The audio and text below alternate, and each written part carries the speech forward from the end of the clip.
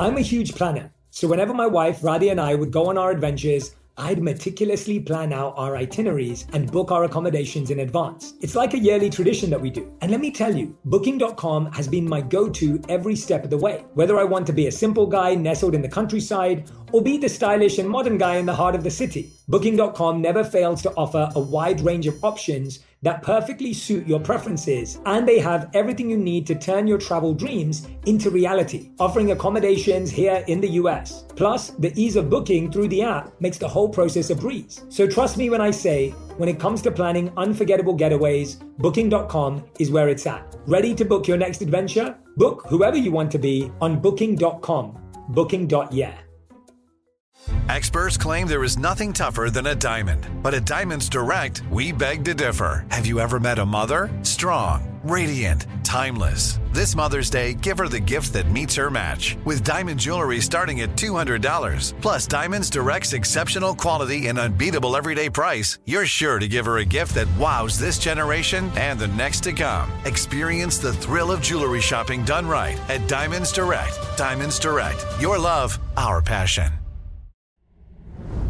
Today, healthier is happening at CVS Health in more ways than you've ever seen. It's wellness destinations for seniors, including select locations with Oak Street Health and CVS Pharmacy. It's doctors, nurses, pharmacists, and everyone in between offering quality care and support virtually in person and on the phone. It's in-home evaluations through Signify Health and meeting mental health needs through Aetna. And those are just a few of the ways healthier is happening. To see more, visit cvshealth.com/healthier happens together. CVS Pharmacy, Oak Street Health, CVS Specialty, Signify Health, and Aetna are part of CVS Health. Eligibility and services vary by location and individual. Hey everyone, welcome to On Purpose. My name's Jay Shetty. Thank you for coming back for this Friday episode, this solo episode where I get to dive into a theme that I'm really fascinated by, that I really care about. But this week, I wanted to give you a little surprise. I wanted to do something a little bit different that I think you're going to love. Now, I get invited to speak at a lot of events. I get invited to do a lot of Q&As at private masterminds. And some of these conversations don't get outside of the four walls. And sometimes there's only 10 people in the room, or sometimes there's only 20 people in the room. But recently I was invited to my friend's mastermind. His name's Chris Harder. Him and his wife, Chris and Laurie, they're amazing. If you don't follow them on Instagram, make sure you go and check them out. They were running a mastermind and they invited me to share some of my thoughts about life, about purpose, about my journey, about social media. And I thought, why not share this with each and every single one of you? So I asked them if I could. They said yes. And what you're going to get to hear now is a Q&A session with his mastermind. Remember, this was literally like just 20 people in the room. So I can't wait to share this behind the scenes with you. And I can't wait for you to hear this episode. Remember to make sure to go and share your biggest insights. Tag us for what you're learning on Instagram, on Twitter, and on Facebook or on LinkedIn. And I can't wait for you to respond to this episode. Here we go.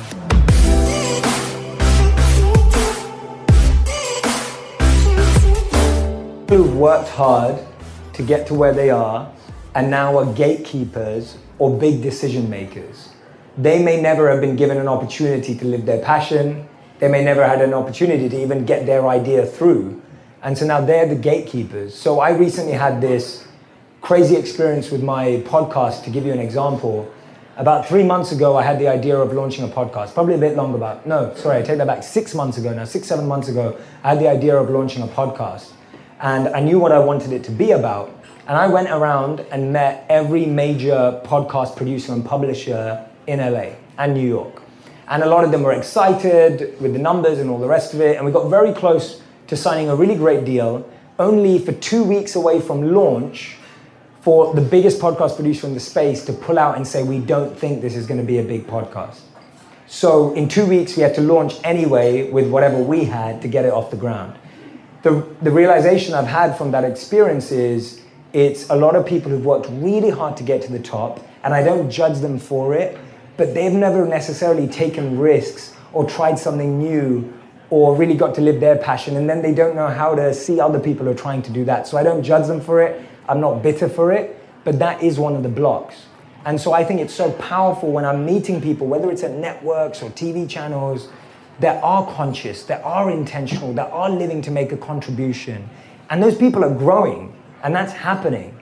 And I think we're waiting for those people to rise to the top so that they can be the decision makers and change makers. So that's one of the biggest challenges I think we're facing, because the audience has already shown that they want it. That's the beauty of it. That I think the people of the world are already saying they want intentional, conscious, purposeful content. That's already been decided. So now it's a matter for the decision makers to change them. And that's only going to change when we demonstrate our value and don't have to defend it. So when I was in that position where literally I was 2 weeks away from podcast launch day, we thought we had this deal all wrapped up, and then it totally crumbled 2 weeks away, and I was just like, okay, well, what do we do now? And my team was like, Jay, we don't know if we're going to be able to launch. And I was like, no, we have to launch. We committed to this. We have to make it happen. And so we launched, and we now have the #1 health podcast in the world. We've been number 5 in all categories multiple times, and the podcast is always in the top 50 podcasts in all categories. So, you know, the point and the reason is, it's not just about the result. We could have not made it to any of those stats. The point is, it's been a really purposeful process for me of building the podcast. I love that. I love it. A couple more questions before I turn it over. Sure. You brought up judgment. You said, I don't judge them. But when you're on a mission and somebody doesn't align with your values, because we all have different upbringings and paradigms and everything, how do you stop yourself from falling into judgment? And for years, I suffered as a judger, right? Really bad, crippling judgment. And it wasn't until that experience in Costa Rica where I had it flipped on its head and you know, you never release anything, but release judgment and was able to catch it and reframe it and live a very different life. So how do you work through judgment? So I think this goes back to the monk training. We were one of the biggest mantras we were trained in as monks was don't judge the moment. And we would literally repeat that to ourselves time and time and time and time again. And you'll be shocked to understand, if you keep repeating that to yourself, that thing annoys the hell out of you because it stops you from judging. But literally, the first thing that comes to my mind when something doesn't go the way I planned for it to go is don't judge the moment. And it's a simple mantra. It's been life-changing for me because so many times we're so quick to label a situation. Like we label a situation as good or bad instantly. If we get some good news, we immediately think, this is amazing. And then that same amazing news in a few months could end up being the worst thing that happened to you. Or, and think about it in your life, right? How many times has that happened in your life? Yeah, anyone ever had that experience? Or it's the other way around, where you label a situation as bad, and a few months later, that's the best thing that happened to you. So when I heard the news that I was working with this amazing brand, I was excited. And then where I was like, even in good times, my mantra to myself is don't judge the moment, even in good times. Because what you're doing by labeling something as good or bad is you're not allowing it to evolve into anything meaningful. You're stopping it from becoming anything else. But if you judge the moment as good, then 3 months later, they don't want to do the deal. Now it's all bad. Whereas actually, when you don't judge the moment, now this was the best thing that ever happened to me. I wrote them an email and said, thank you so much for not signing the deal. Like, thank you so much for telling me I had to do it on my own, because now I'm able to do it myself and my confidence is through the roof. So the way you develop non-judgment is recognizing, and I mean this, that each failure has feedback in it. There is feedback, whether you like it or not. If you're getting rejected, if that door's being shut on your face, there's a message there for you. And that message is try harder, change this, work on this, look at it from a different angle, do it on your own. And if you take that, see, you have 2 choices always. You either become bitter or you become better, right? With any piece of failure or feedback, you become bitter or better. When you become bitter, we all know what that feels like. Nothing good ever comes out of bitterness. Or even if it does, it doesn't feel good. Right? Whenever we talk about, like, even if you've got the most amazing body because you were trying to take revenge on someone, right? And then they don't think your body's all that. And then you get bitter inside and that bitterness just brews. Or you get better. And I think that's been my approach, that I've been through so many experiences in life where it looked like everything was going wrong. But as long as I didn't judge that, I allowed it, I gave it the space and the time and the opportunity for it to evolve into something amazing. And so the advice that says, don't judge the moment, recognize that every delay has a blessing, recognize that every pushback has something for you to learn or grow, and if you keep going, you probably will end up with something better. And I think you have to go back to your past experiences and note down when that happened to give you confidence when it happens again. So I've been able to track back and be like, that's the karma of my life. The karma of my life is I always get the big people saying no, always. And then I figure out another way to get there. And that's just the karma of my life. Your karma may be different. Your karma may be the big person always says yes. And that's awesome. But we all have a karma and a philosophy code that's underplaying our life. And it's up to you to look back on your past experiences, spot the patterns, and see what your karma is trying to teach you at every different space. Right? So use that as a way of thinking about it. I hope that answers your question. Oh my God, so good. Today, healthier is happening at CVS Health in more ways than you've ever seen. It's wellness destinations for seniors, including select locations with Oak Street Health and CVS Pharmacy. It's doctors, nurses, pharmacists, and everyone in between offering quality care and support virtually in person and on the phone. It's in-home evaluations through Signify Health and meeting mental health needs through Aetna. And those are just a few of the ways healthier is happening.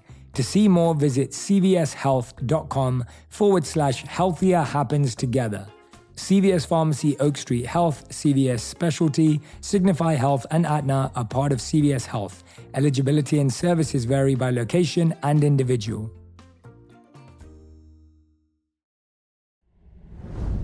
On Purpose with Jay Shetty is brought to you by Booking.com, Booking.yeah. Many of you know that one of the most important aspects of my life is my connection with others. Travel has become one of the best ways for me to connect with people, whether that be my community, my family, friends, or loved ones, or all of you.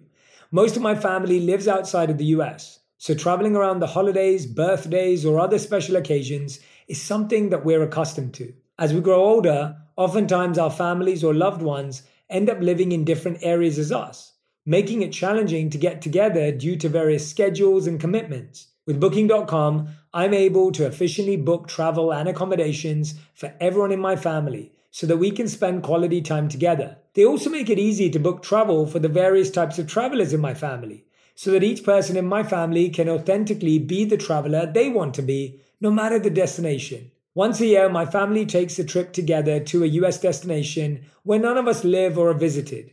We find this helpful in making sure that everyone is truly present and able to unplug from their normal routines, resulting in more meaningful conversations and connections. Experiencing new places with those close to you allows you to bond over a shared experience. Booking.com's breadth and variety of accommodations in the US has made the destination selection and booking process not only easy, but fun. Travel can also foster new connections. Visiting different cities has allowed me to build connections with all of you, my community, most of whom I've never met in person, and otherwise would have not crossed paths with. The in-person relationships that are built and strengthened through travel is something that each of us can benefit from. Book whoever you want to be on Booking.com, Booking.yeah. Herbs hold a special place in my wellness journey, a tradition deeply rooted in my Indian heritage.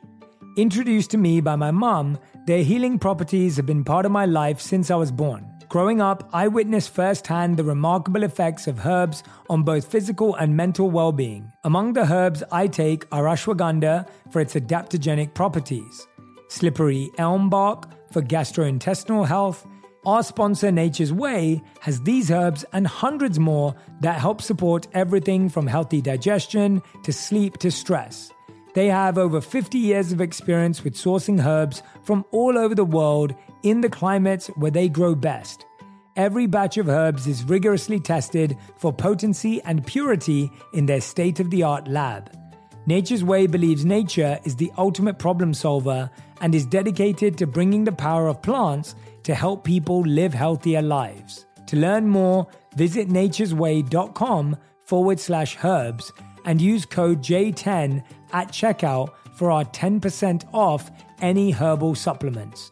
Terms and conditions apply, valid through June 30th.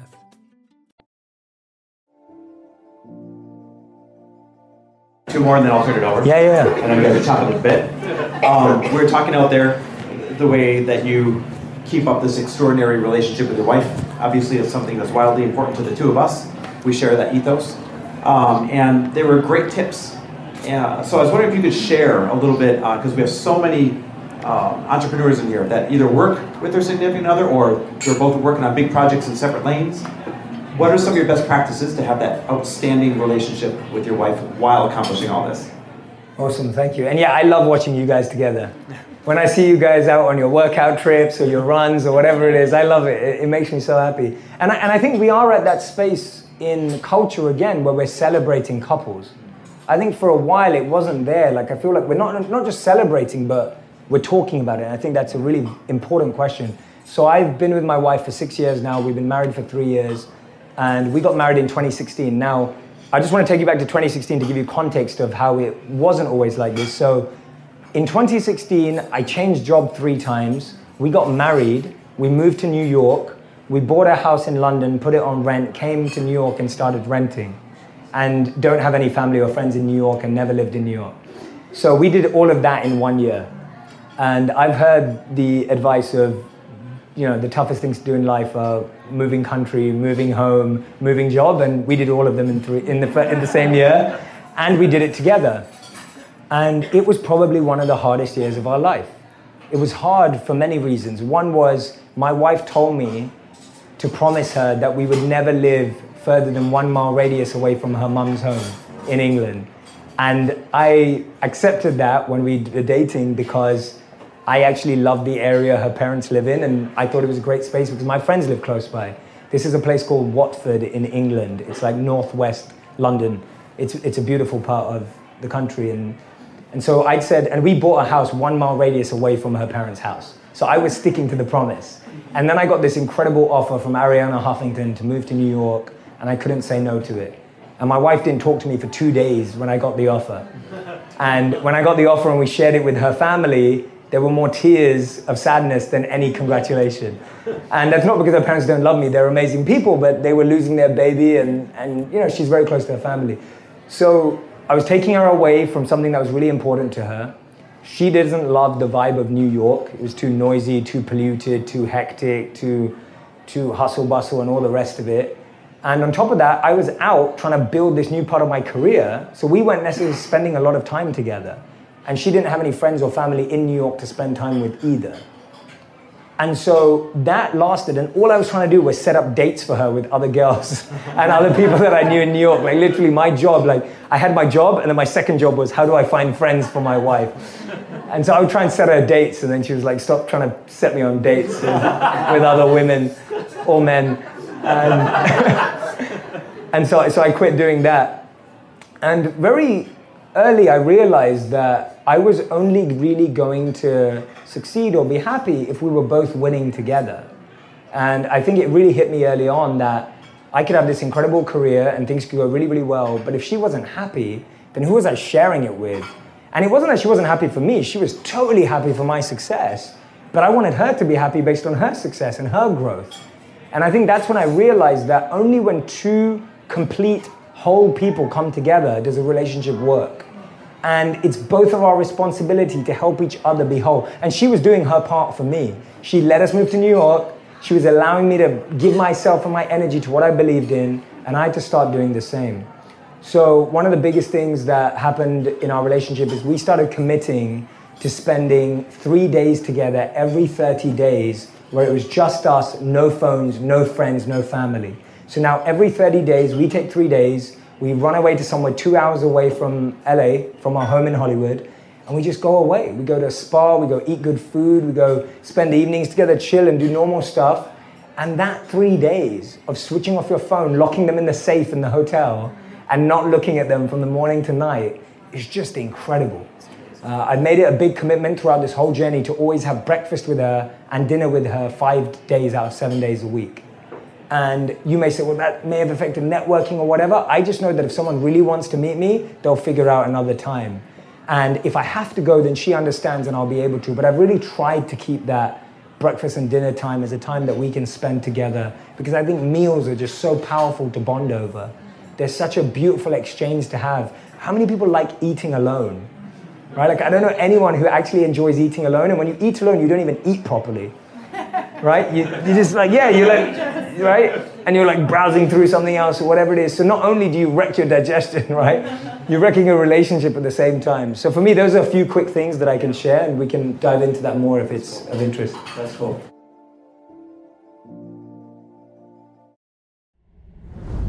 Today, healthier is happening at CVS Health in more ways than you've ever seen. It's wellness destinations for seniors, including select locations with Oak Street Health and CVS Pharmacy. It's doctors, nurses, pharmacists, and everyone in between offering quality care and support virtually in person and on the phone. It's in-home evaluations through Signify Health and meeting mental health needs through Aetna. And those are just a few of the ways healthier is happening. To see more, visit cvshealth.com/healthier happens together. CVS Pharmacy, Oak Street Health, CVS Specialty, Signify Health, and Aetna are part of CVS Health. Eligibility and services vary by location and individual.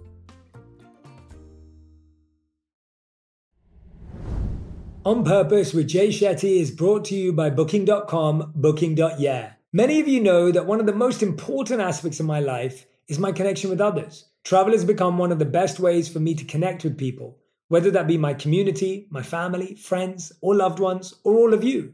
Most of my family lives outside of the US, so traveling around the holidays, birthdays, or other special occasions is something that we're accustomed to. As we grow older, oftentimes our families or loved ones end up living in different areas as us, making it challenging to get together due to various schedules and commitments. With Booking.com, I'm able to efficiently book travel and accommodations for everyone in my family so that we can spend quality time together. They also make it easy to book travel for the various types of travelers in my family so that each person in my family can authentically be the traveler they want to be, no matter the destination. Once a year, my family takes a trip together to a US destination where none of us live or are visited. We find this helpful in making sure that everyone is truly present and able to unplug from their normal routines, resulting in more meaningful conversations and connections. Experiencing new places with those close to you allows you to bond over a shared experience. Booking.com's breadth and variety of accommodations in the US has made the destination selection and booking process not only easy, but fun. Travel can also foster new connections. Visiting different cities has allowed me to build connections with all of you, my community, most of whom I've never met in person and otherwise would have not crossed paths with. The in-person relationships that are built and strengthened through travel is something that each of us can benefit from. Book whoever you want to be on Booking.com, Booking.yeah. I've got to say, herbs have been a game changer in my wellness routine, all thanks to my Indian upbringing. My mum was the one who got me started on them way back when. I've seen how they can do wonders for both body and the mind. One of my favorites is ashwagandha, which is an adaptogenic herb that helps reduce stress. I usually take it in the morning with my breakfast, and it helps me stay cool, calm, and collected throughout the day. Our sponsor, Nature's Way, has ashwagandha as well as herbs like St. John's wort and holy basil that provide mood and stress support. They have over 50 years of experience sourcing herbs from all over the world in the continents and climates where they grow best. Nature's Way rigorously tests every batch of herbs for potency and purity in their state-of-the-art lab. To learn more, visit naturesway.com/herbs and use code J10 at checkout for 10% off any herbal supplements. Terms and conditions apply, valid through June 30th.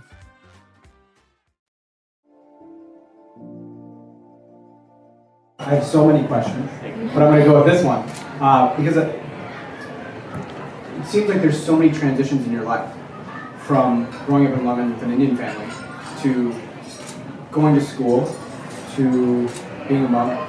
What was so it's two parts. What was the hardest thing about those transitions, going from one side to the other, that maybe back to the other side now, in business and entrepreneurship? And then what was one of the most significantly awesome things on the flip side of it? When you realized everything led to that point? Yeah, awesome. Great question, thank you. I think we've all experienced this in any transition. If you're doing something risky or you're doing something that no one else does, I don't know anyone growing up who decided to become a monk. right? Like no one else apart from me and the people I lived with. And when I decided to do that, my extended family thought I was crazy or brainwashed. And they were just like, to my parents, they were like, you've lost your son. Like he's gone, like he's never coming back. My friends thought I was absolutely crazy. I remember so many of my friends stopped talking to me because they felt that they had nothing in common with me now just because I decided to become a monk. I was getting all of these questions to figure out why I was doing it. So no one really agreed with me. It was against the grain. And people were like, Jay, you realize you're never going to get a job again. Like you're never going to be able to make money ever again in your life. Like who wants to hire a monk, right? If your resume says monk, who's going to give you a job, right? Literally, those are the kind of things that I was hearing. And so the tough thing about that transition was I was 22 years old. All my friends were going off to start incredible careers at incredible companies or travel the world or start a new business. And I was doing something that externally had zero value in the world. Right? Becoming a monk has zero value in the modern world. Genuinely, it counts for nothing. And when all my friends were doing things that were seen as valuable, whether it was going to work for Google or going to work for Morgan Stanley or whatever it was, I was deciding to go the other way. So the toughest thing about that transition was I had to really have faith in what I was doing, and I had to really believe in it, and I had to really convince myself that what I was doing was worth it.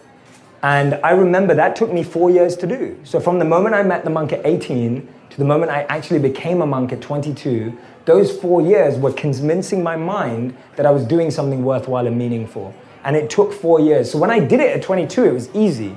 And when I actually left to go to India, that was easy because I'd spent 4 years experimenting, testing, learning, and seeing what the lifestyle was like. See, if you just want to go off and become a monk without doing the training, you won't. And similarly, masterminds like this, it's like you're getting to do the learning, the testing together, the experimenting. You're getting to learn from people who've done it before. If I hadn't spent those 4 years living at the monastery in India, I wouldn't have known if I could do it. So that was that transition. The most fulfilling transition and the hardest one was actually leaving the monastery and coming back. Oh, wow. That was the hardest because I had to put into practice everything I learned. So it was almost like that was the education and this was the exam. And I genuinely feel that my conviction for what I learned as a monk has grown massively because I got to take part in the exam. And so when you're getting tested, when you have exams facing you, that's the best time to put into practice everything you've learned. And I genuinely feel if I didn't leave being a monk, I wouldn't be as convinced I am about what I learned. Because practicing it away from the world, in one sense, is simpler than coming back to the world and having to bring it with me and having to reintegrate into the world, having to rewire my beliefs around money, work, business, life, all of that. And so for me, that was the toughest and hardest, but also the most fulfilling, that I've actually seen every principle I learned living as a monk has held true because I've tested every single one of them since I came back. And I owe anything that I've achieved, all my success to all my monk training. Like that's what it all goes back to. None of it is me or who I was or any of that. It comes back to those 3 years that I got to spend in deep meditation, deep prayer, intention seeking, intention refining, and becoming rather than doing and having. Right? That's where it started for me. Amazing. Good question, Joel. Thanks, bro. Yeah. Thank you, man. Great question. Next question. Sandy. Hey, Sandy. Hi, Jay. Hey. My name is Sandy. I'm from New York, and I am grateful to each and every one of you and just your presence, allowing me to be vulnerable and share my truth earlier today. So my question for you is, I feel like as an entrepreneur, we're so invested in the doingness. That definitely came up a lot in the room today. And we have so many decisions to make on a daily basis. And I feel like the number one most powerful source that we all have is our intuition. So can you tell me a little bit more about how you tap into your own intuition to make decisions in your business that lead to your highest good?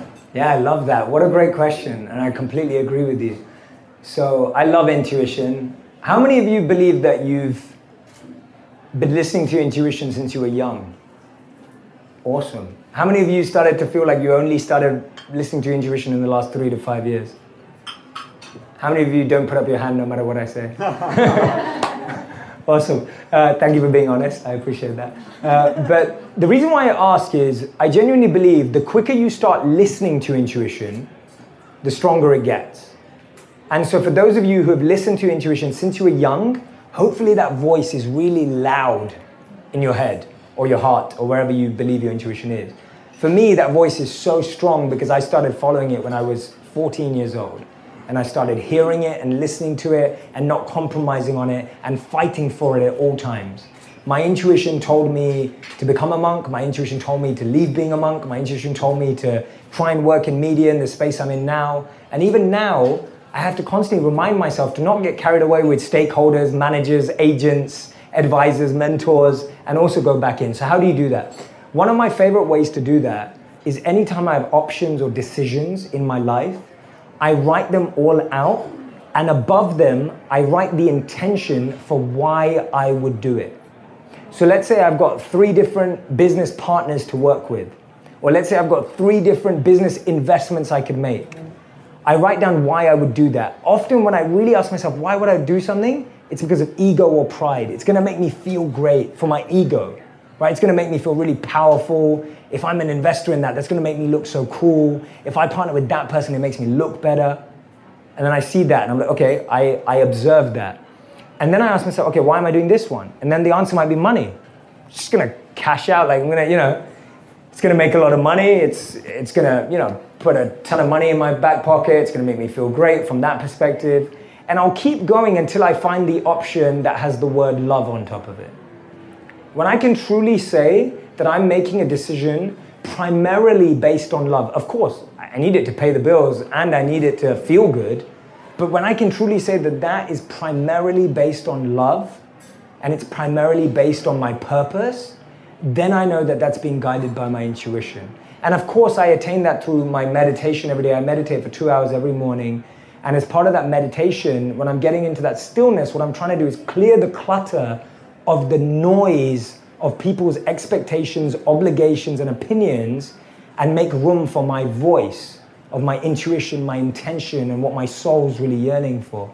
But that practical exercise of actually putting these things above them makes it really like visual for me, and I'm a visual person. I love seeing things. And of course, there have been times in my life where I've had to do the thing that just had money on top of it, but at least I did it intentionally. I wasn't just doing it thinking this is my purpose. I was really honest. Okay, I really need to pay the bills right now. I'm doing this, it pays the bills, I've got to do it. That was where I was at. But then I'm always trying to upgrade from that. And I want to stop going to the ego level. Just want to stop playing at that level. Because the ego level just lets you down every time and never quite becomes amazing. So many times I've had to say no in my life because intuitively it didn't feel like love. Because remember, if you don't follow your intuition, you'll say yes to everything that sounds good too. Yeah. So you end up overworking, overcommitting, and overcompensating. But when you live with your intuition, life actually becomes simpler because it's clearer who you want to invest in and why. And sometimes that thing may become, I know that a few actors talk about this when they gave up big roles in movies. When people didn't realize The Matrix was going to be a big thing, they turned down the role, and then Keanu Reeves obviously played it, and he was amazing. But a lot of actors have said, Keanu played it better than I would have. So even if that went on to become the most successful thing in the world, if you have that honest reflection, you recognize that was someone else's opportunity. I've got mine. And that's what your intuition does. It drives you to yours without thinking you need someone else's. So hopefully that answers your question. That's so beautiful. Thank you. Thanks so much. Who's next? Thank you. Hey Jay. Hey. My name is Scott from Philadelphia. Hey Scott. There's so much I want to say. Awesome. So first, I'm just grateful for obviously this mastermind and Chris for putting this together. And just thankful for you, Jay, for everything that you do. Seriously, I've been following you for a couple of years now, and this is kind of like one of those surreal moments, having a conversation with someone who's been watching. So 2 things. Number one, in something that you spoke about before, there was a podcast or an interview, you talked about the science of the physiological state of being in gratitude and how it's impossible to feel any other emotion when you're feeling gratitude and practicing in the morning and at night. So 1, speak on how gratitude has really helped you. And number 2, so much has changed for you in the last 36 months. When you put yourself out there. What has been the biggest lesson that you've learned in stepping into this new role that you're in? Because, you know, behind closed doors, all the things you were doing, but being in the limelight, quote unquote, being very visible for so many people, what's the biggest lesson that you've learned from all this? Sure, man, and thank you so much for sharing that. I really appreciate it. Gratitude, yeah, I mean, we hear about it all the time. It was a huge monk practice that we focused on. And when I talk about gratitude in that sense, it's not just making a list of 3 things you're grateful for. The way we were trained in it was you have to embody the feeling of gratitude. The best way to do that is when you visualize and take yourself back to a moment you experienced something that you're deeply grateful for. So you literally want to transport yourself back to that moment. You want to feel what it sounded like, what you could smell, what you could see. You want to immerse yourself in that experience where you felt extremely grateful, whatever it was, whether it was an embrace from the person you love, whether it was being able to see what you had based on the perspective of serving other people, whatever it was, any experience that made you feel really grateful, when you embody that experience, when you re-embody that experience, you can't then be in stress, pain, pressure, ego, or any other state. Because gratitude is such a powerful emotion that it completely drenches you and soaks you in that emotion and in that feeling. So when you are trying to be grateful, don't just go for the, I'm grateful for the air, I'm grateful for the sunny weather, I'm grateful. Don't just do that. Really embody that experience. Gratitude for what you wouldn't expect yourself to be grateful for. Because somehow that brought you here. Like somehow, whatever it was that wasn't nice, that was painful, it got you here. And when you can be grateful about that, you're rewiring your mind to start being grateful for every situation. Because it was a part of your story. Right? It was a part of your story that made your story better. Your story would be boring if you just succeeded all the time. Imagine sitting up on a stage and being like, yeah, so I went on from this success to this success to this success. It would be the most boring story in the world. No one would care or relate to it. In terms of the second part of your question, right? Like never get carried away with all the new opportunities and the new things that come up and forget why you started. Because why you started was why everything happened in the first place. And I think the further away you get from the reason you started, the harder and harder and harder it becomes. Because you start measuring it on new metrics. See, when I started, I thought I was going to be someone who worked a full-time job and made videos in my evenings and weekends to hopefully help a few people. That's the scope of my vision when I started. But the goal was always to help a few people. The goal wasn't to have a brand or a business or any of that. And so when my goal is still now to help people, and I'm still reminding myself, that's ultimately the whole point of all of this, because when I die, that's the only thing I'm going to measure myself against. I don't think when I die, I'm going to be able to say, I'm so glad I partnered with that brand. Like, I'm not going to say that, right? Like, when I die, I'm not going to be sitting there going, oh, I'm so glad that I had a really nice apartment and car. Like, I'm not going to think that. Of course, I like having a nice apartment and a nice car. I'm not saying don't have one. I'm just saying that's not going to be the metric that I'm going to measure myself by when I'm dying. When I'm dying, I'm going to be measuring myself by how did I impact people? How did I affect people? What did people get from me? And how did I serve? Right? How did I give everything I was given? And so for me, it's reminding myself never to go far away from that. There have been so many times where I've been so close to just forgetting that. And then thankfully, like, my memories come back in and it's reeled me back. And so I want to be around more people who remind me of that. And I want to be around people who remind me of the importance of that and keep taking me back to that. And the other thing that I've learned is don't measure yourself just based on the room you're in. So what I mean by that is if you're always measuring yourself based on everyone you're around, you're going to think you're not good at anything. So if you're in a room full of investors, you're going to be like, oh crap, I need to invest more. If you're in a room full of monks, you're going to be like, I need to meditate more. That's probably going to help them. If you're in a room full of CEOs, you're going to be like, oh my God, I need to start a company. And so many of us sit in so many different rooms now where the pressure isn't internal, it's external. If you're finding an internal drive that makes you want to be something, that's amazing. But if all of your drive and pressure is external because of just who you're around, it can negatively take you away from your gift. And that's what I've realized, that you've got to stick to your gift. You've got a gift, play to that gift, play to that strength, give that gift away. Don't start thinking you need all these other gifts.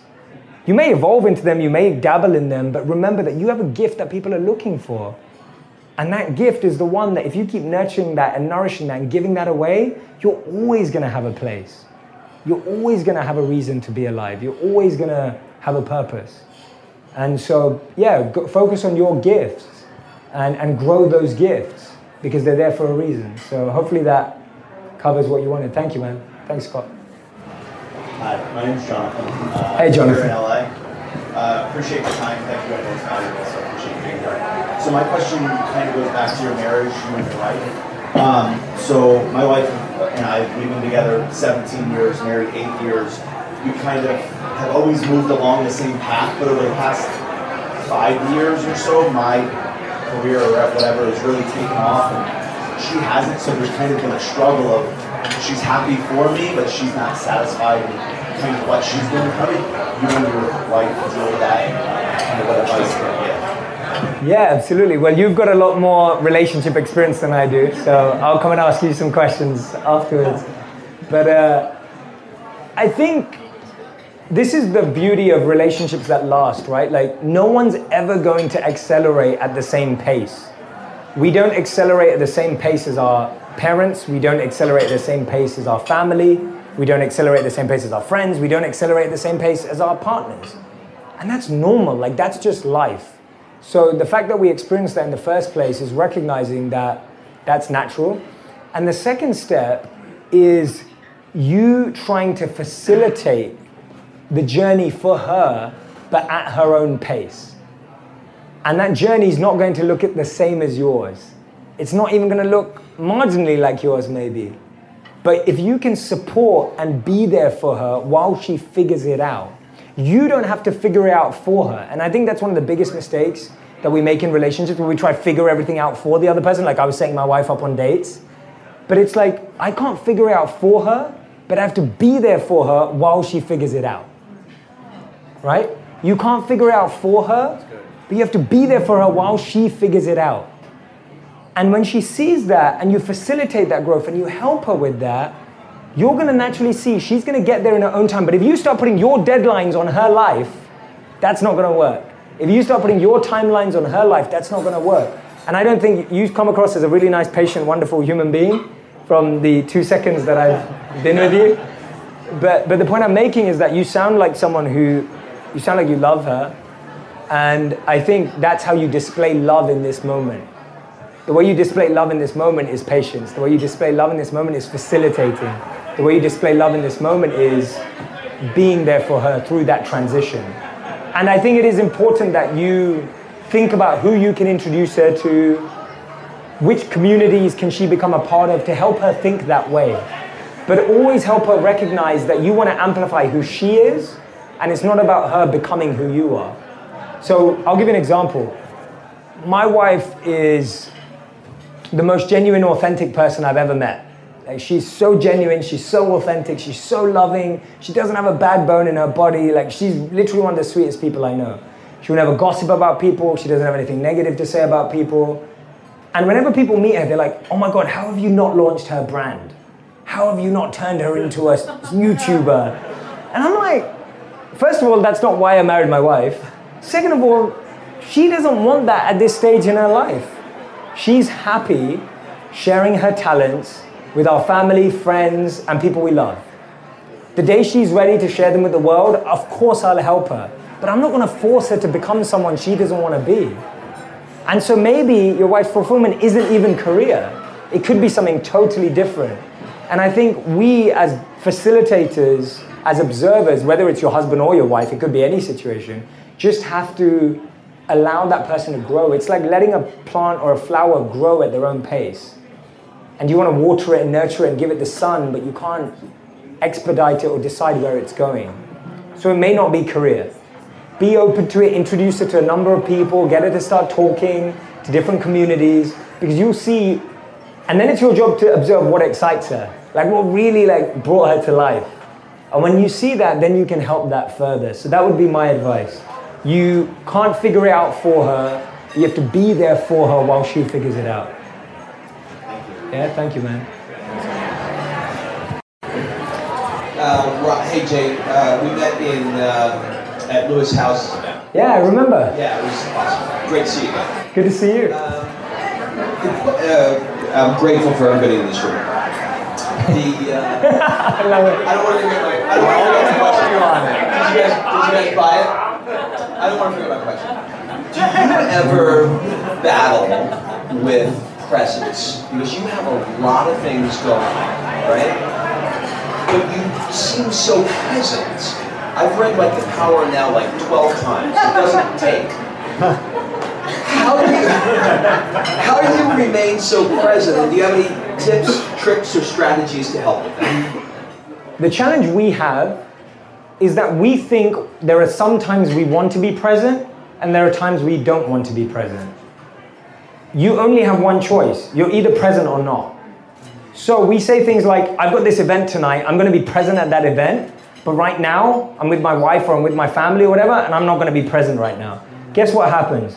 That mindset bleeds into everything else. If you're not where you are right now, you'll never be where you want to be later. It's just not possible. And so for me, one of the biggest tips and tricks is, no matter if you're in a space that you don't like being in, you're not enjoying in, still be there.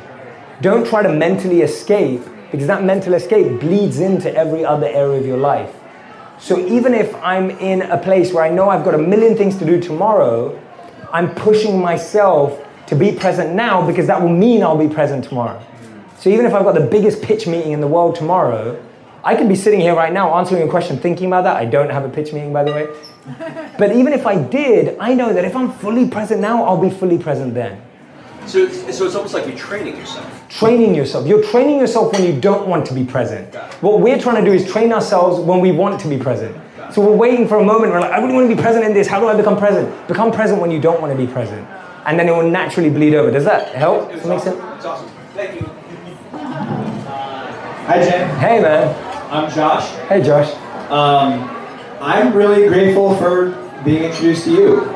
I'm probably the minority in the room. I didn't know much about you until Friday at dinner with Chris last week, where he told me that we were going to meet one of his favorite human beings in the world. Sweet, man. And that's a testament to our relationship too, Chris and our relationship, because when he said that, I took it real seriously. Like, I gotta meet this guy.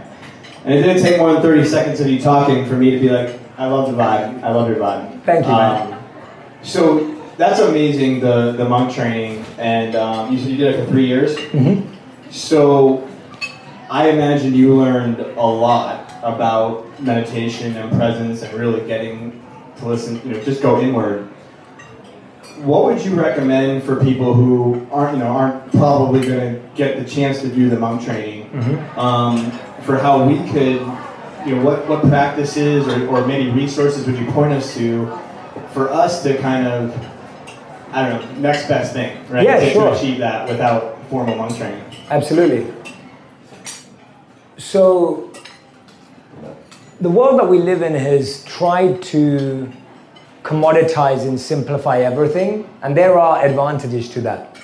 But when you hear things like, just meditate for 10 minutes a day and your life's going to change, just meditate for 5 minutes a day and your life's going to change, just meditate for 10 minutes twice a day and everything's going to figure itself out. The good in that is that it starts the habit. The challenge in that is that you've never had an immersive experience to be convinced of the benefits. I'll give you an example. Imagine I tell you, I want you to figure out whether you love this person, and I tell you, you can only spend 10 minutes a day with them every day. How long is it going to take you to figure out whether you love that person or not and want to spend the rest of your life with them? It's going to take a long time. It's going to take a long time. But if you went away with someone for a day, a weekend, a week, that immersive experience is going to help you learn so much more about them that you can make a better decision. So my advice to anyone who has the facility, has the opportunity, is take a day, take a weekend or a week and go on an immersive meditation experience. Why? Because it will completely win you over with the benefits, because you'll actually experience something. When you meditate for 10 minutes a day, all you experience is you might switch off the noise. Just maybe. When you meditate every day for a week or a weekend, you're going to feel the experience, and when you come back to your normal life, you're going to be like, I know what it feels like, so I know what to get back to. The problem with meditation right now is you don't know what you want to feel or experience because all you're feeling in 10 minutes is just, come on, why doesn't this work? Right? Like, why isn't this working? Why am I stressed out? Oh my God, my back itches, right? Like my eyebrow itches now. Like now my leg hurts. Am I doing it right? And then you're like, am I doing it right mode? When you go on a retreat and you do it for an hour, you get to work through all that, which it takes around, to me, even right now, it takes me probably, realistically, after having done, I've done 2 hours a day for the last 13 years of my life. And it takes me now 10 minutes to zone in, right? I can zone in quicker, but if I'm honest and I've had a busy day and meetings and all the rest of it, it still takes me 10 minutes to zone in. And that used to take me an hour, and that used to take me 30 minutes, and now I've been able to cut it down. Because no one can just go from this to nothing, right? Like so my advice to you is go have an immersive experience. Awesome, man. Thank you. Thanks, Josh. Hi, Jay. Hey. Bryce from Denver. I'm thankful for everyone in this room, and everyone's helped me a lot in this room. So appreciate that very much. I've heard you mention putting your phone away numerous times today. Yeah. And I'm curious if you can dive deeper into that, and if there's benefits or anything beyond, just saying put your phone away that you've experienced, and what's that done for you? Yeah, absolutely. So I used to be one of those people that loved watching movies late at night. So I'd finish everything, get into bed. This is quite a few years ago. And I would sit there and I'd watch a movie, and it'd probably be something like motivational, like Rocky or something like that. And I'd get into it, and then it would finish late. It would be 1 a.m., and then I'd go to sleep and wake up the next day. I started to practice very early on, before I became a monk, to sleep without my devices next to me. And so at one point, what I had to do is I would lock my phone and my laptop in my car outside. Because if I didn't do that, if I left it downstairs, I'd be sitting in bed and be like, oh, it's just downstairs, I can go and get it. But right, if I'm in bed and then my car's outside and it's cold, not here, but in London it's cold, and then it's locked outside, you might have to lock it in your friend's house or leave it at the office. But the beauty that gave me was, one of the biggest things we do to our brain, which is such a big mistake, is we try it. Chris will know about this because I know Chris loves cars, and I like Chris's cars too. Chris, what's the quickest a car can go from 0 to X miles per hour? Like, give me a range. Like 0 to 60 in 2.5 seconds. Okay, 0 to 60 in 2.5 seconds. How many cars can do that? Maybe 5 to 6 of them. Okay, 5 to 6 car brands. How many car brands are there in general? I mean, models, thousands. Okay, so we didn't prepare this, obviously. But I believe Chris is a car expert to some degree from his Instagram, or I can tell. So there are thousands of car models out there. 5 to 6 car models, roughly, of course, can get from 0 to 60 in 2.5 seconds. When you wake up and the first thing you do is look at your phone, you're trying to be those 5 or 6 cars. You're trying to get your brain and your mind to go from 0 of sleep to 60 miles per hour in 2.5 seconds, because you've got 30 notifications, 50 emails, 60 WhatsApp messages, and whatever else you have going on. The biggest mistake we're doing is we're actually reducing our mind and brain's ability to make better decisions, to be able to be more focused, because we're wasting it all on that first 2.5 seconds. How many of us can physically get out of bed and go run a marathon? None of you would choose to do that. You wouldn't choose to, in 2.5 seconds, wake up and go run a marathon. You wouldn't do that. And if you did, you've trained yourself over a lot of time. And so don't do that with your mind. When you wake up in the morning, how many of you would love 100 people to walk through your bedroom door and greet you? You'd be like, no, I want to get ready first. I might want to put my makeup on. I want to do my hair. That's the same with your mind. You haven't let your mind sort itself out. And you're letting 100 people walk into your mind, the bedroom of your mind, the moment you wake up. What that's doing is that it's slowing down your focus, it's reducing your decision-making ability, and increasing something known as decision fatigue. If you're making lots of small, insignificant decisions from the moment you wake up, like which email do I want to look at, and which cat picture have I been sent, and you're doing that at 6 a.m., 7 a.m., whenever you wake up in the morning, then you're making that decision at 9 and 10 a.m. much harder. So for me, putting your phone away is about letting your mind, giving it the time to wake up. And so when I talk about waking up early, actually what that means is waking up 1 to 2 hours before your day actually starts. That's what waking up early truly means. Waking up early means waking up 1 to 2 hours earlier or 3 hours before your day starts. So my life runs like this. I wake up around 6 a.m. every day. As a monk, we used to wake up at 4 a.m. It's crazy, I can't do it anymore.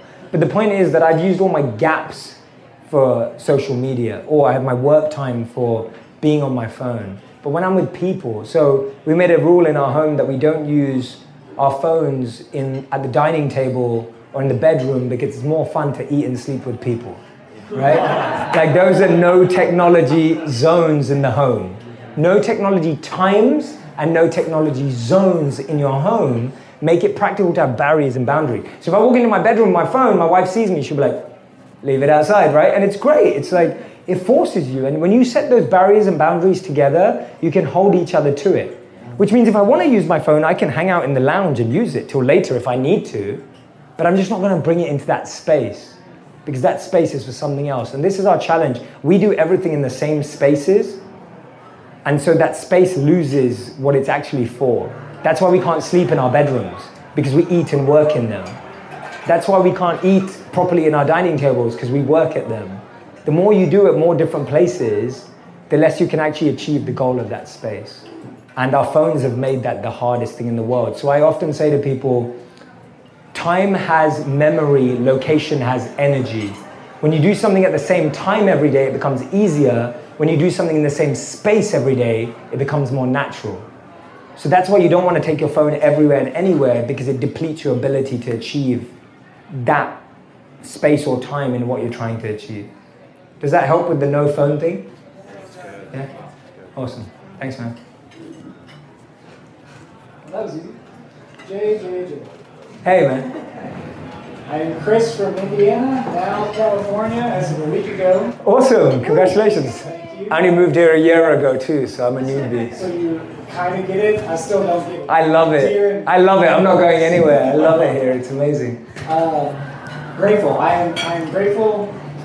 Every time I'm around Chris, I'm more aware of what's possible. And today I feel like I know building a business is possible coming from love, coming from wisdom, coming from generosity, and really odd places that I feel like the rest of the world tells us that's not where you want to build your business from.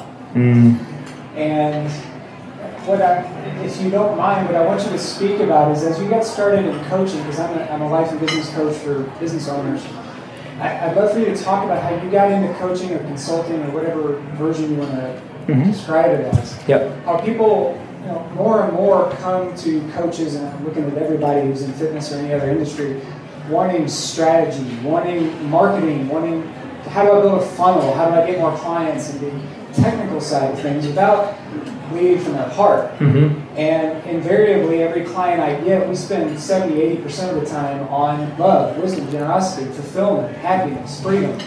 So how did you, over almost 10 years, I guess, move people from feeling like what you want to what you need and building a business around that? Yeah, that's beautiful. Thank you, man. And I'm so glad that we're in an environment that's encouraging the right messages and the right principles, thanks to Chris and Laurie and all of you incredible people. And this is actually rare to be a part of.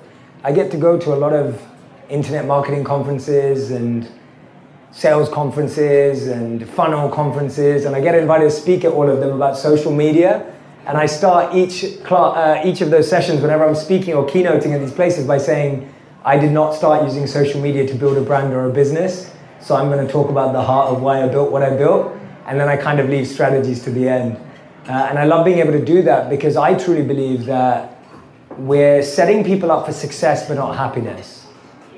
And so whenever I've worked with anyone, I've always asked them, do you want to be successful? Or do you want to be happy? Or do you want to be both? Because they are different things. And I look at success as being all the external stuff, the awards, the money, the followers, the stuff. And I look at happiness as how I feel about myself while I go through that process. So the definition of happiness to me is how I feel about myself when I'm by myself. when I'm not around all that stuff, when I'm not around those numbers, those followers, how do I feel on an average day? Because we all know we can have a terrible day sitting in our whatever car we drive, right? You can still have a terrible day. So for me, I always differentiate that with everyone I work with. What's your goal here? Is it happiness or success, or is it both? Most people say both, but they don't really mean it.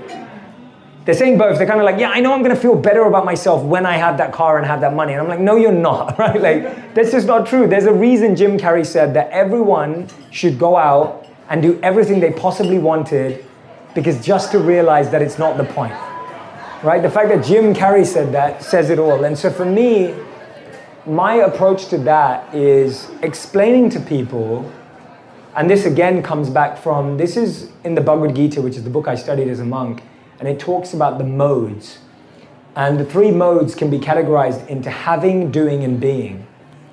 And this is a 5,000-year-old text that speaks about this. And it talks about how you can either be in 3 modes: the mode of goodness, passion, or ignorance. The mode of passion is you're doing so that you can have, and then you think about being later. The mode of ignorance is you just want to have, and you don't really think about doing or being anything. And goodness is when you realize that when you be or become the right thing and then do things from that place, you will naturally have. So my focus is always to pull people back from the doing to the being. So if you look at the habits, why do we talk about the habits of millionaires? The habits of millionaires are not what they do, that's what they've become. It's like they are people who are being kind, who are being disciplined. You don't do disciplined, you be disciplined. Right? You become disciplined, you become focused. You don't do focus, you do stuff by being focused. And when people start to realize that you've got to go that step back into becoming and being, not only to get, but hold on to stuff. And I always say that to people. Do you want to get stuff or do you want to keep it? Because that's going to be a big difference in your life. And so for me, I believe as coaches, it's our role to remind people of this deeper intention and why it's important. Because I think people are just misled. It's not their fault. This is not an attack on everyone who wants money and stuff. Not at all. Not at all. Right? That's not what it is at all. But it's our importance to make people realize a step deeper to that.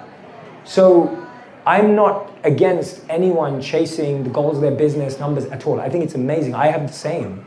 But I know why I'm doing it. I know what I need to become to do that properly. Otherwise, that doing is going to burn you out.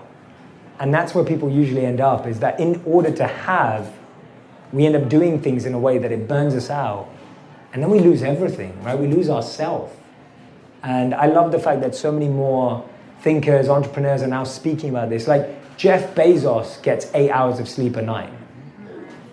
Right? Like, I'm like, okay, none of us have an excuse. And he didn't just do that now. He's been doing that the whole time. Right? He's not saying I just did that now that I'm the first trillionaire in the world or whatever it is. He's been doing that since day one. And that's what's beautiful about it. That if he can find 8 hours of sleep, so can we. Right? So hopefully that helps paint a picture of the responsibility you're taking. And being able to create a new community of fellow business owners. So my question is pretty much asking for advice. I am an attorney and I work with a lot of clients who, I work with them when they're very emotional because something has happened to their business and they need help. And a lot of times I have a hard time speaking to them in a way that motivates them to really take a step back and number one, calm them down, but number two, to really help them realize like there's a bigger picture here. This isn't the end of the world. There's more to it. So I guess I'm really just looking for advice on how to communicate that to clients when they're so emotional as it is. When they come to me, they're very emotional. I'm going to tell you the first thing that comes to my mind, and that is I would outsource it. I would have someone else in the room who's an incredible coach, who's good at dealing with emotions, come in and play that role for you, because they're naturally trained to do that, and then you get to play to your strengths, right? It's like the reason why, and I'm starting then, I'll give some advice of what you can do too, but I do really believe in, you're an attorney, you've got certain things you need to understand, certain questions you need to answer, and certain strengths you need to play to. And actually, if you get lost in both roles, you could find yourself very quickly becoming a therapist and an attorney. And that's gonna probably be quite draining or strenuous.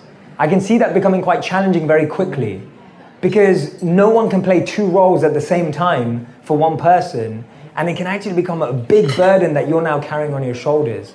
So the first advice I have is for emotional clients, I would have someone who's a partner that you have a relationship with, that is a partnership with your company or your brand or whatever it may be, that can actually come in and provide that more emotional support, coaching, therapy, whatever that client needs. Because as much as I'd love to say I can't wait for you to grow those skills, I just feel like playing two hats at the same time is just a hard game to play. It's really, really tough. And this is why I think it's so important when people just, play to your strengths, play to what you've already got. Now, if you're saying to me, Jay, I would love to do that, I don't know if you think that sounds like a good idea or a terrible idea.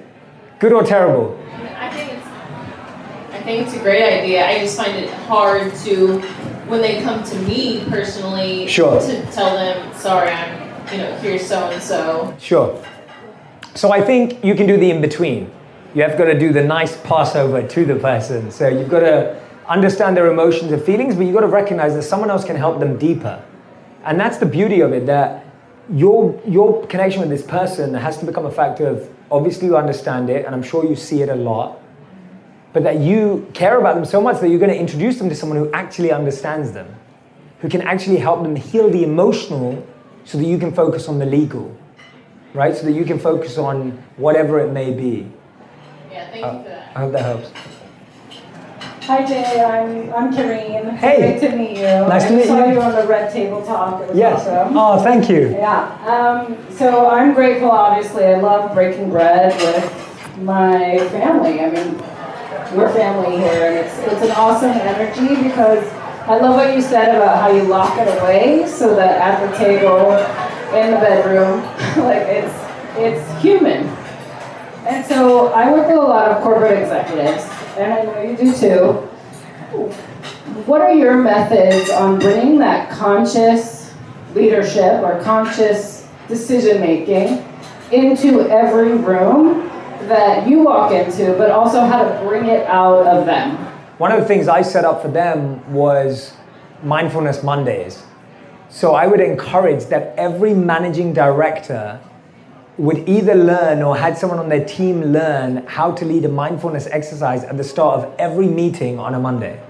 So they had to dedicate 3 minutes to something I coached them in to lead that 3-minute mindfulness exercise at the beginning of each meeting. And people thought it would make them less productive, and they saw their productivity and effectiveness shoot through the roof. Why? Because half the time when we walk into a new room, we're bringing the baggage of the old room. And as people know, in corporate companies, all you're doing is walking from one meeting to another meeting to another meeting and not getting time to do work.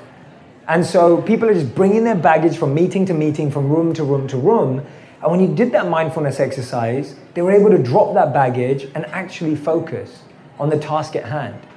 I think the other way of doing it, regardless of making it a specific mindfulness exercise, is start getting everyone to be much more intentional and conscious about the goal of every meeting they walk into. And this is one of the biggest mistakes I saw in the corporate world, that even when we walk into a room, we are so unaware of what our intention is. We're so unaware. You can turn up at events, meetings, dinners, and lunches every single day and not know why you're even there or what you want from it. And if you just took 3 minutes before you turned up to ask yourself, how am I going to view this meeting as a success? How am I going to view walking into this room as a success? What is it going to be for me that makes me feel like this was going in the right direction? And that's helping them become mindful without telling them to practice mindfulness. Helping them to become more intentional and conscious about why they're in those meetings, what they want from them, how they view them as success, is giving them a bird's eye view of what they're doing. And the third and final thing I'd say is helping them recognize that when they're this way, that's going to reap incredible benefits from the people that work with them. And I think that's what most leaders underestimate. That when you're more conscious and intentional, the people around you are forced to become more conscious and intentional. Hence, you raise the vibration of everyone. And so I think they need to be exposed to other conscious leaders. They need to come into environments like this. They need to meet people like yourself, and people like Chris and Laurie and other people who are living like that with employees, with staff, with teams, to notice how when a conscious leader is operating on that level, people are raising their levels too.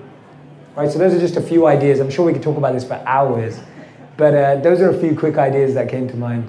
Thank you. Thank you. So let's do one last question. David here. Hey, David. Hi, how you guys doing? Good. So I'm thankful for Chris Harder, my good friend, for putting this together. I wasn't going to ask a question, although I'm very impressed by you and what you do, what you say. I relate to it a lot. So I'm going to ask kind of a fun question.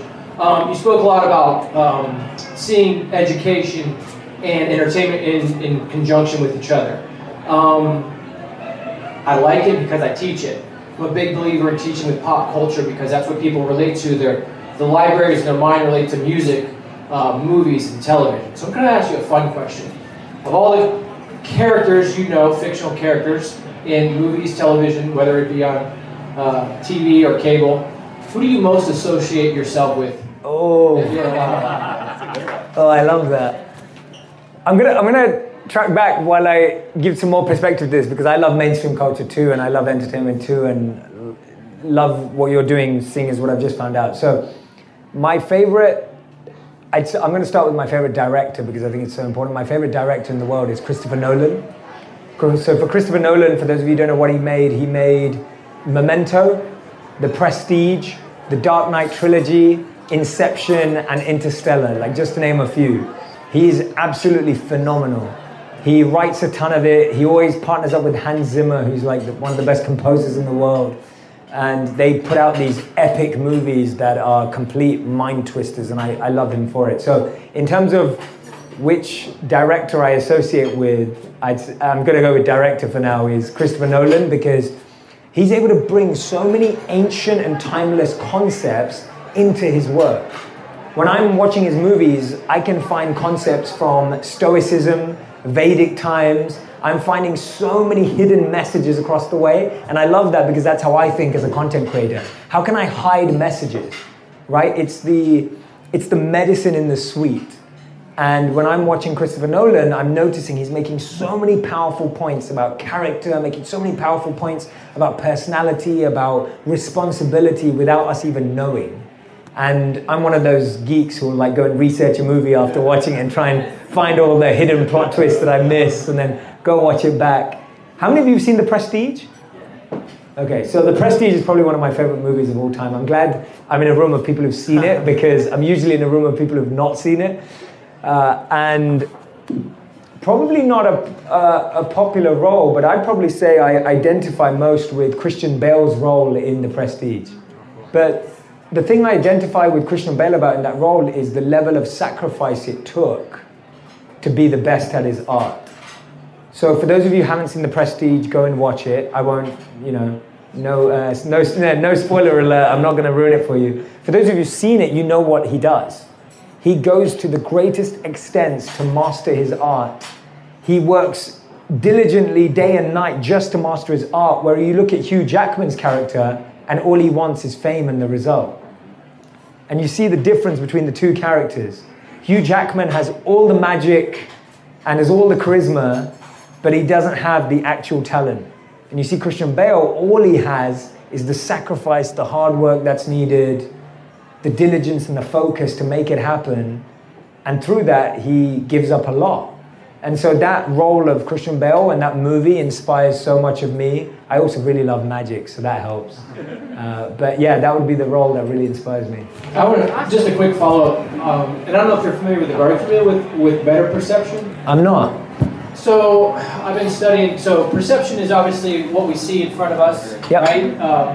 And meta perception is how we kind of, what I understand is how we view other people viewing us. It's right. kind of like, and to relate it to a character, I don't know if you guys are familiar with Seinfeld. Yep. Okay, so I look at George Costanza as the characterization of meta perception. In other words, he's so worried about what people think of him that he's willing to lie about what he does for a living, who he's dated, where he lives.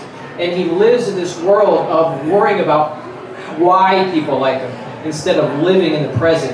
And there's this one scene, if we're going to go to teaching, where he's with he's with Jerry, and they get done with a double date, and he asks Jerry if Jerry's girlfriend liked him. And he's like, yeah, she liked you. He goes, wait, you hesitated. He's like, she didn't like me. He's like, no, she liked you. He's like, no, you hesitated. She didn't like me. He goes, okay, she didn't like me. So basically, he was so worried about somebody else liking him, then he's like, goes into why did she like me? So he spends all this time, and I feel like that is something in our culture, especially with social media, that we're so worried about how other people are looking at us and what they're thinking, and we're in their heads rather than being. Yeah. So if you could just speak to that. Yeah, definitely. So I've heard that from a writer called Charles Cooley in the 1900s, I think 1890, and he refers to that as the looking glass self. It's from Cooley, and he said that today the biggest challenge is I'm not what I think I am, I'm not what you think I am what I think you think I am. Right? So let that blow your mind for a moment. So he said the challenge today is I'm not what I think I am, I'm not what you think I am what I think you think I am. Which means we live in a perception of ourselves. Which means if I think Chris thinks I'm a nice guy, then I feel like a nice guy. But if I think Laurie thinks that I'm a loser, then I feel like a loser. And I'm basing my perception based on how I think other people think about me. Which is so messed up, right? And that's literally like Inception on like 2 levels. It's like, first of all, you're not even sure that person feels that way. And they're not even sure that you're sure that you even know what they're talking about. And so we get lost in that. And that's why I think it's so important to remove ourselves from defining how we feel about ourselves. That's why I said earlier that happiness is how you feel about yourself when you're by yourself. Happiness is how you feel about yourself when you're by yourself. Because when you're by yourself, you've got no one to validate you anymore. And so when we walk out of the house, we're always like, do I look good in this to someone else? Ask yourself, do I look good in this? Because you could end up wearing something that you didn't like because someone else liked it, and then at the end of the night, you're like, oh, I wish you didn't tell me to wear that. And imagine you wore that mask for your whole life. Imagine you wore that career for your whole life. Imagine you wore that purpose for your whole life. And at the end of your life, you look back and go, wow, I just did all of that because 10 people thought it was amazing. And unfortunately, that's normal for a lot of our lives. I can definitely say it was normal for a lot of my life. And when I decided to be a monk, that's when I broke the cycle. Because I wasn't doing that for anyone else apart from me, because no one else thought it was cool apart from me. So I know I said last question. I just wanted to check with my team real quick and my wife.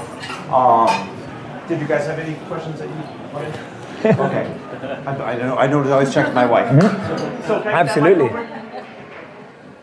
All right, my man, you crushed it. Number one, thank you for serving. Thank you. One of our favorite things to do is to always let you know what we learned.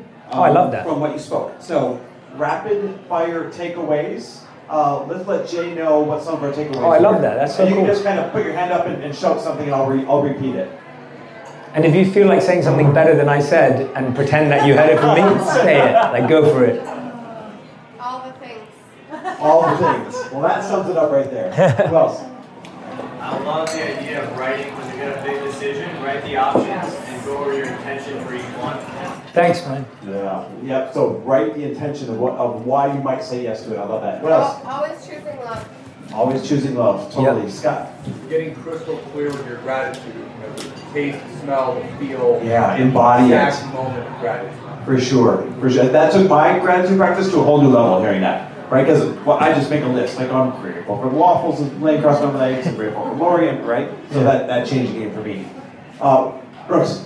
Don't judge the moment, and we can't be everything, and that's okay. Yes, I love it. Well, thank you, man. I like the cell phone space, but my kids are going to be pissed by it. Yeah. Well, what an awesome opportunity for you to lead by example for them. I love that. I know we're going to work on that too. I mean, I am, because Lori already wants to. Let the voice of your intuition be the loudest voice. Let the voice of your intuition be the loudest voice you hear. I love that. Who else? Every failure has feedback in it. Yeah, every failure has feedback. Melissa? I think it's the part about supporting your spouse through their own transformation and allowing them to have it in these days. That was awesome, wasn't it? Yeah, that was really good. Thanks, man. Joel, is this you? I was just agreeing with that yes part about the spouse. Yeah. Yeah, absolutely. Did I miss anybody? Don't measure yourself based on the room you're in. Don't measure yourself based on the room you're in. These are good takeaways. Yeah, this is amazing. You guys are great listeners. Everybody goes at a different pace, which is then you can just let them be on their journey, and also just the confirmation of why you're so clear. Like, you meditate to hear yourself for that long. So sometimes when I can't hear myself, it's because I'm doing 5 to 10 minutes. Yeah. Which is not bad, which is wonderful. Totally, but deeper. Yeah. Everybody goes at a different pace and meditate longer. Yes. And the thing about just always, if you want to be good at something at certain moments, you have to practice it in the hard moments, right? Yes. So like gratitude, patience, presence, not judging. Like you need to practice it when that guy cuts you off, and you be patient other times. Yeah, that's awesome. Thank you, man. Love it. Did I miss anybody? Just hearing how diverse your life has been, and you're still so young. As a young man, I often think, I'm going this way. If I stop doing this for a year, I'm done. But it's just so encouraging to hear that you've done so many different things, and how you've gone from literally this side all the way to this side and back and forth, and it's just so beautiful. Totally, man. If you want to be present later, be present now. Yes, absolutely. Anyone else? All right, good takeaways, guys. Yeah, you guys said it You said it way better than I did. You guys Take notes. Awesome questions, You guys are awesome awesome. takeaways. Yeah. Amazing value. Thank you can't so say much. Thank you enough. How can we serve you? Is there any way that we can serve you? This is beautiful. I just think the best way we can all serve is by you taking all of these principles and applying them into your life, passing them on to others. You're all coaches, teachers, guides, business creators, whatever you do, like infuse your world with that. Because that means we're going to have lots more people in the world that are living off of this. And that's the best thing we can do, is just anything that you took away, please pass it on to just one person, 10 people, 100 people, 1 million people on social media, whatever it is, like just pass it on, because I just want to see this like completely cascade across the whole world. And I want to take this moment to say a huge thank to Chris and Laurie as well. Like, your community is amazing. Thank you for all the heartfelt questions. It was nice to sit in a room where we could speak about the depths of things. I'm sure we could have spoken about things like social media and stuff like for hours, but this is just so much more powerful. And it's a testament to you, Chris. Thank you for inviting me here, and thank you for the wonderful introduction. I was so touched, and I'm just genuinely grateful for you being a friend in my life too, man. So thank you so much, bro. Likewise, brother. Thank you. Thank you so much for listening to that episode of On Purpose. It means so much to me. I really, really hope that you like this new style of episode. It was just something I wanted to try out and experiment with, because I love getting you into my personal life. I want you to hear about what I talk about behind the scenes and at these events. I'd love to hear your feedback. I can't wait to see what you're learning, because I'm going to share a lot more of those, because I want you to get access to understand different topics from different points of view. And actually, I probably answered a lot of questions that many of you have as well. And I'm sure you could hear yourself in those people. So anyway, thank you so much for listening to today's episode. I can't wait for you to hear this one next week. Thank you so much.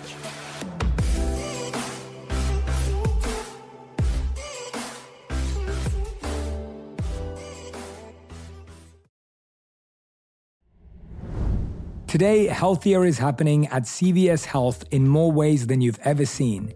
It's wellness destinations for seniors, including select locations with Oak Street Health and CVS Pharmacy. It's doctors, nurses, pharmacists, and everyone in between offering quality care and support virtually, in person, and on the phone. It's in-home evaluations through Signify Health and meeting mental health needs through Aetna. And those are just a few of the ways healthier is happening.